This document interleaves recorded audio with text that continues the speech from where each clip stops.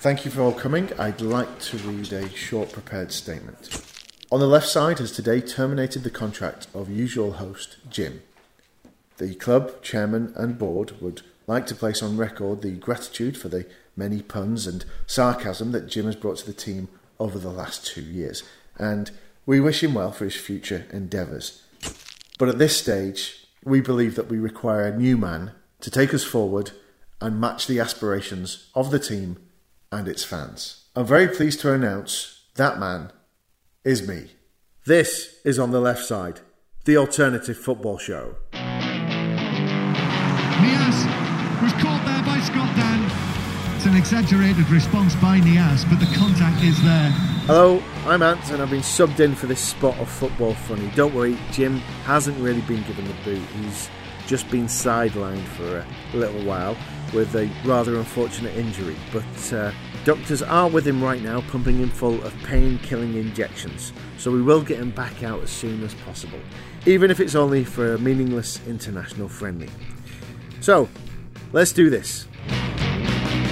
If you're the sort of person that gets excited about football rules and regulations, then this week it must have felt like Thanksgiving, even though it was. This is because Everton's Oumar Niasse became the first ever player in Premier League history to be retrospectively banned after diving to earn a penalty against Crystal Palace last week. An FA panel decided that Niasse had somewhat exaggerated ever so slight contact from Scott Dan to win a penalty in what they described as successful deception of the referee. That just seems like an odd word to use in this situation. You see, successful is usually associated with good things. For example, I was successful in graduating from university. I successfully passed my driving test. I reckon the show will be more successful without Jim. That sort of thing. So by using the word successful, the panel are implying some innate positive connotations for something that is ultimately negative for the sport. To put it another way, you wouldn't have somebody up in court for, I don't know, successfully mugging an old lady.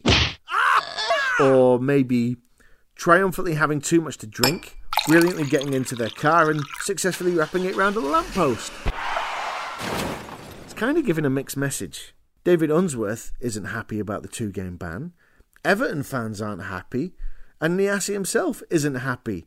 But one man who should be thrilled is ex-Everton Phil Neville, who called it right on Match of the Day. It was a dive. Yeah. It was 100% a dive. There's a bit of contact, but he goes down trying to win the penalty. Yeah. With Alan Shearer chipping in. I think it's a clear dive and he should be punished for it. And there you have it. Phil's honest opinion. And he's not the kind of man to just say stuff on a whim to create a reaction, is he? I'm sure when he was called into Sky Sports' The Debate as news broke that Niasse would be banned, he wouldn't have changed his mind one iota. I think it's an absolute disgrace, me. Why? Why? Because if I was a manager, the first thing I'd say is probably when he goes past him, go down. Oh. And that really is the kind of wavering uncertainty that is being mirrored by the Everton board right now, as they resolutely refuse to appoint anyone with even a hint of competency into the manager's job. 7 games after they gave Ronald Koeman the boot, Everton have lost 5 of those games, conceding 20 goals in the process. And all the board seems to have done in this time is drawn up a shortlist of 3 names of people they'd quite like to give the job to. A job which is looking less and less appealing by the day. Unless the 3 names on the board's list happen to be that of Jesus Christ, the Lord God above and the Holy Spirit, it's fair to say the club could be pretty fucked come the end of the season. If anybody from Everton's board is listening, may I suggest a 4th possible name for that list? Algerian national team coach Rabah Madjer. Now, there's no doubt that Everton players could do with some tough love right now, and it doesn't get any tougher than this. Here is Madjer talking to a journalist in a recent press conference. Moi, je n'ai aucun respect pour vous. Taisez-vous! Taisez-vous! Taisez-vous! That's him there, the one shouting, Taisez-vous. That means, shut up. And it's in response to a question about the team's recent performances. Vous êtes l'ennemi de l'équipe nationale, et je vous le dis devant tout le monde. Si j'ai, écoutez les gars, si j'ai du respect pour vous, moi je n'ai aucun respect pour vous. Taisez-vous! How cool is that? You download a podcast just to get some football funny, and in the process, you learn a spot of Algerian. And if that's given you the bug and you want to learn some more, well, in the rest of that press conference, Madja goes on to call the journalist an enemy of Algeria and suggest that he should retire. All phrases which will come in useful on your next package holiday with EasyJet. It's quite a fiery exchange and rather unusual in a press conference. But you've got to admit, if he's acting like that with the journalists, it must be a bloody volcano in the dressing room. You can forget Alex Ferguson throwing teacups across the room. I bet this guy grabs hold of the kettle, smacks you around with the head of it, and then throws a tea lady at you. But let's forget about Everton and Phil Neville for a while and hear from another former United star, King Cantona. If you picked up any newspaper or clicked on any web article from the last week, you would have no doubt seen the headline, Cantona wants Pep instead of Jose. Treason! Was Eric, the King, really renouncing Jose Mourinho and saying he wanted Guardiola, United's arch rival, in charge at Old Trafford instead? No, he wasn't. I love the man. He's a winner. He won a lot of things. I like his charisma. He's very clever, intelligent psychologue. He takes all the pressure on him. Yeah, I'm sure he will win. He already won things for United, and he will win even more things. And I love Guardiola too. Would you rather Guardiola was managing Manchester United than Mourinho? I said it before. Guardiola against Mourinho, it's like John McEnroe against Bjorn Borg. Both of them are great. Oh, the bastard. How could he slam Jose like that? Calling him great and saying he loves the man? What a git. What I did like about that interview he gave on the BBC was this little bit. Do you still watch football? No, I see some games, but I'm not interested. I follow Manchester United now. And there we have it. Eric truly is a dyed-in-the-wool red. And just like every other Man United fan you've ever met, he doesn't watch all the games, and he most definitely isn't from Manchester.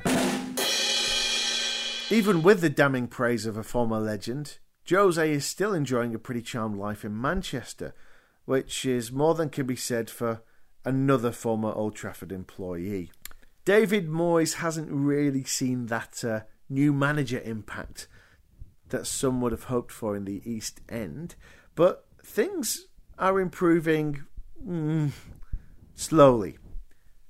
If nothing else, you can guarantee that the former Everton, United, Real Sociedad and Sunderland boss must have learnt some valuable lessons from the various disasters he's been captaining over the last 2 years.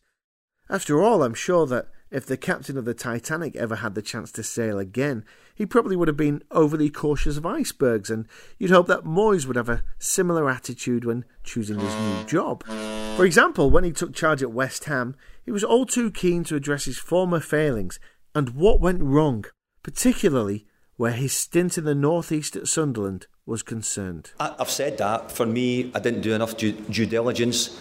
In which case, he surely must have gone through his potential employment at West Ham with the finest, toothiest, fine-tooth comb, and he most definitely wouldn't have been caught off guard by the rumblings of discontentment and mistrust between the board and the fans that's, well, been ongoing for a good few seasons now.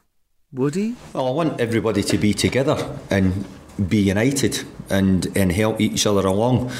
I wasn't here. I'm not aware of any problems before I came, so I wasn't made aware of anything.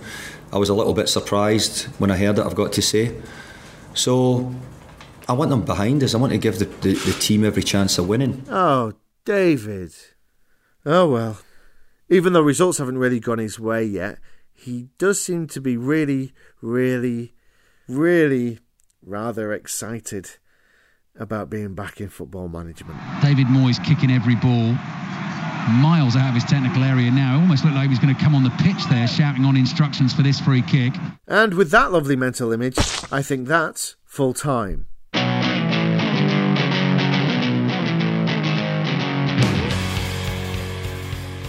That's it for now from me, and just like with Daniel Sturridge, no one knows for certain when Jim will be back.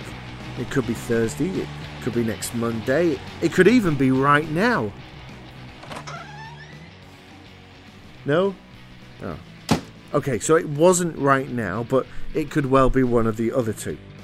And if you are really worried, you can either send Jim some flowers, which he won't be able to smell, or you can subscribe to the show in your podcast app, and that way you'll be the first to know when he's back.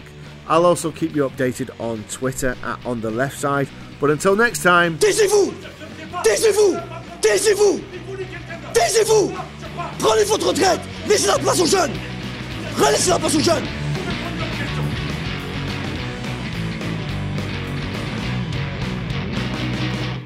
Well, I've got to do the credits as well. Oh, for fuck's sake. On the Left Side is written and directed by Ant McGinley and Jim Salverson for Abrupt Audio.